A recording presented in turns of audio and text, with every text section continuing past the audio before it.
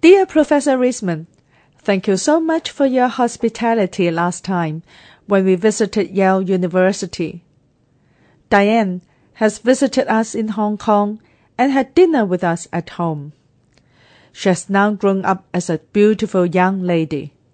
I'm very happy for you. Ever since Diane visited us, Hong Kong is experiencing great challenges in terms of the changes we need to make in all walks of life.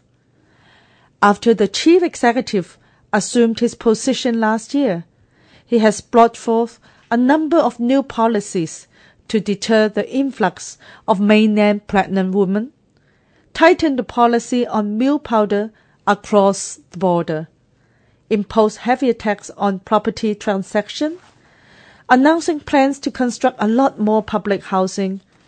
He also proposed reclamation of land in non-Victoria Harbour water area. Of course, these policies may inevitably touch on the interests of many stakeholders. Opposing voices came from different sectors, especially from the business and environmental sectors.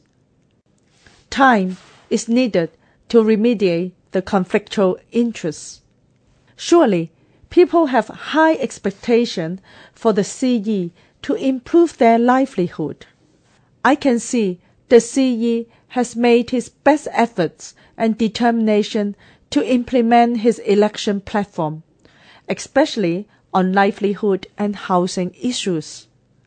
Yet, the strength of the CE was much undermined by the political atmosphere in Hong Kong, which is under wavy waters.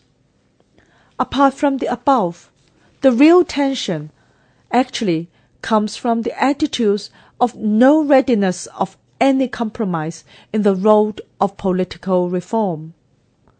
The threat by few academics and politicians to paralyze Central in order to achieve their own political motive is by no means an acceptable option for a successful negotiation.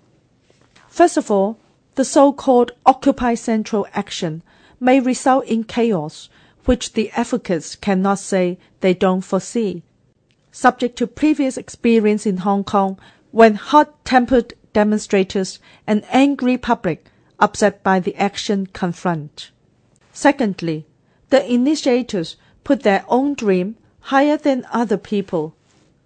Their so-called paralyzed Central action is clearly at the expense of public interest when most other people would like to go on their own way of life and do their own work normally.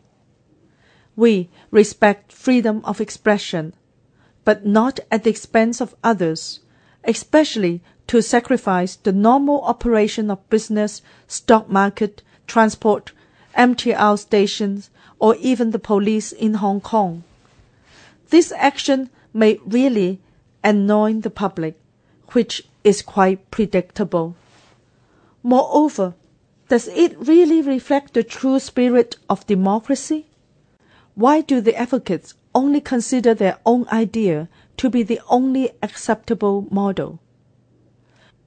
When other people may not agree with them, these other good citizens have to be penalized by not being able to go to work, nor to go for their studies, nor to go on their normal lives in Central. Is it fair? These advocates claim that they only sacrifice themselves, but the fact and reality is surely vice versa. What they have sacrificed is the law and order in Hong Kong.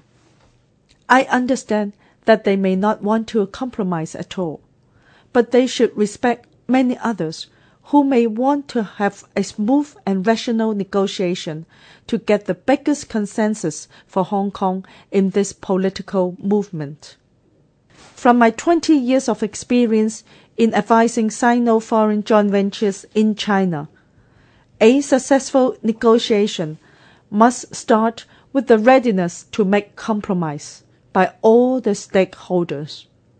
No model can be a good model if only one party accepts it. Vice versa, any model which gets the consensus of the stakeholders, is a good model, because it works. I'm quite concerned if the opposition now only sticks with their one and only one model, and compelling others to only consider their model, even at the expense of the public interests and the good reputation of Hong Kong as an international commercial center. This certainly will cause more obstacles for Hong Kong political reform, and as well further intensify the relationship among people holding different political views, which means consensus is more difficult to find, and the road to achieve a common good for Hong Kong is longer and longer.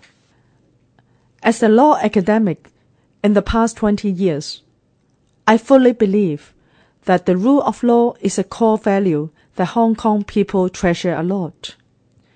If one attempts to sacrifice law and order in order to achieve their own political goal, Hong Kong people will not accept it. I hope these advocates can think more of the others and be more considerate. With due respect to different political and economic views, Hong Kong does need more tolerance of the differences, forgiveness of mistakes, kindness to the poor, love to neighbors, consideration of the others, wisdom to communicate within our family, our community, and our country.